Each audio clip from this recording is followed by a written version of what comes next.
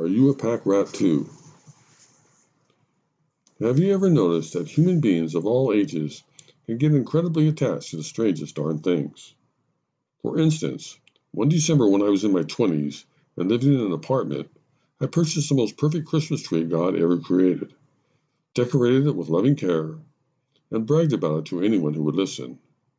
Much to my surprise, when the holiday season was over, I simply couldn't bring myself to throw it away. I finally just stuck it in the closet, and for months I got immense pleasure out of coming home from work, hanging up my coat, and experiencing a little bit of Christmas all over again. It was late summer before my landlady finally discovered my little secret, angrily classified it as a fire hazard, and informed me in writing that either it or I had to go. Although it was pretty droopy by then, and had lost most of its needles, I still found it very difficult to toss that wonderful tree into the dumpster. In Vietnam, I was the only guy I knew in the entire 1st Infantry Division who carried his old high school baseball glove with him on every mission.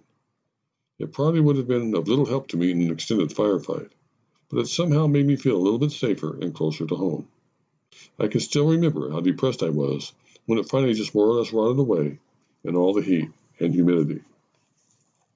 For years, I had these gaudy tie-dyed shirts, same pattern, different colors, which I bought in the late 60s and wore for approximately a decade, too long after they had gone out of style.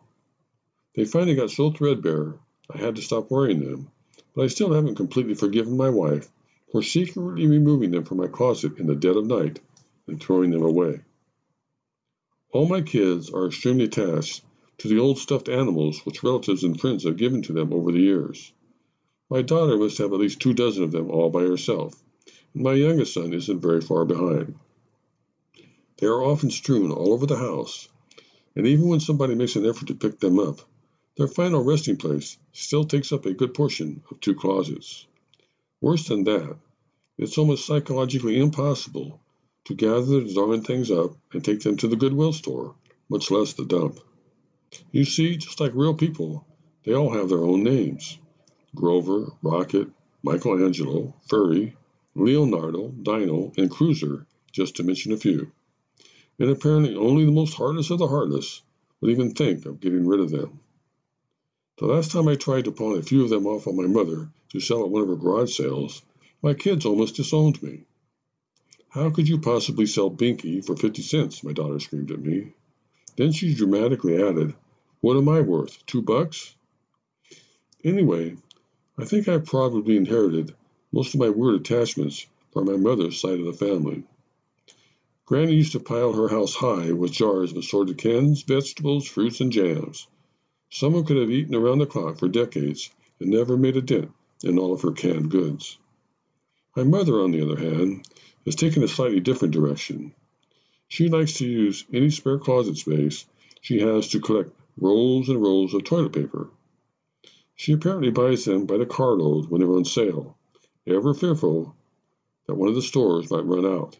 I'm not sure, but I think this behavior goes all the way back to her days of growing up in the Great Depression, when every home in her little farming community had its own outhouse, and one got his or her TP by tearing out the pages of the Sears and Roebuck catalog. The family gold medal for irrational attachments, however, goes to my wife. No matter how hard she tries, she can simply not bring herself to part with used boxes. That's right, old boxes. She diligently collects every one inside under the guise that she will someday use them to send people Christmas or birthday presents. Big and small, long and short, fat and skinny, they're everywhere I look. In the closets, under all the beds, out in the backyard shed, and even in countless lawn bags stacked up in the garage. And when I finally started gathering some of them up and hauling them away, you should have seen the scene she made. In fact, it was almost as bad as the one I made when that old witch of a landlady of mine tried to drag my beloved 9-month-old Christmas tree out of the closet on a 105-degree August day in 1973.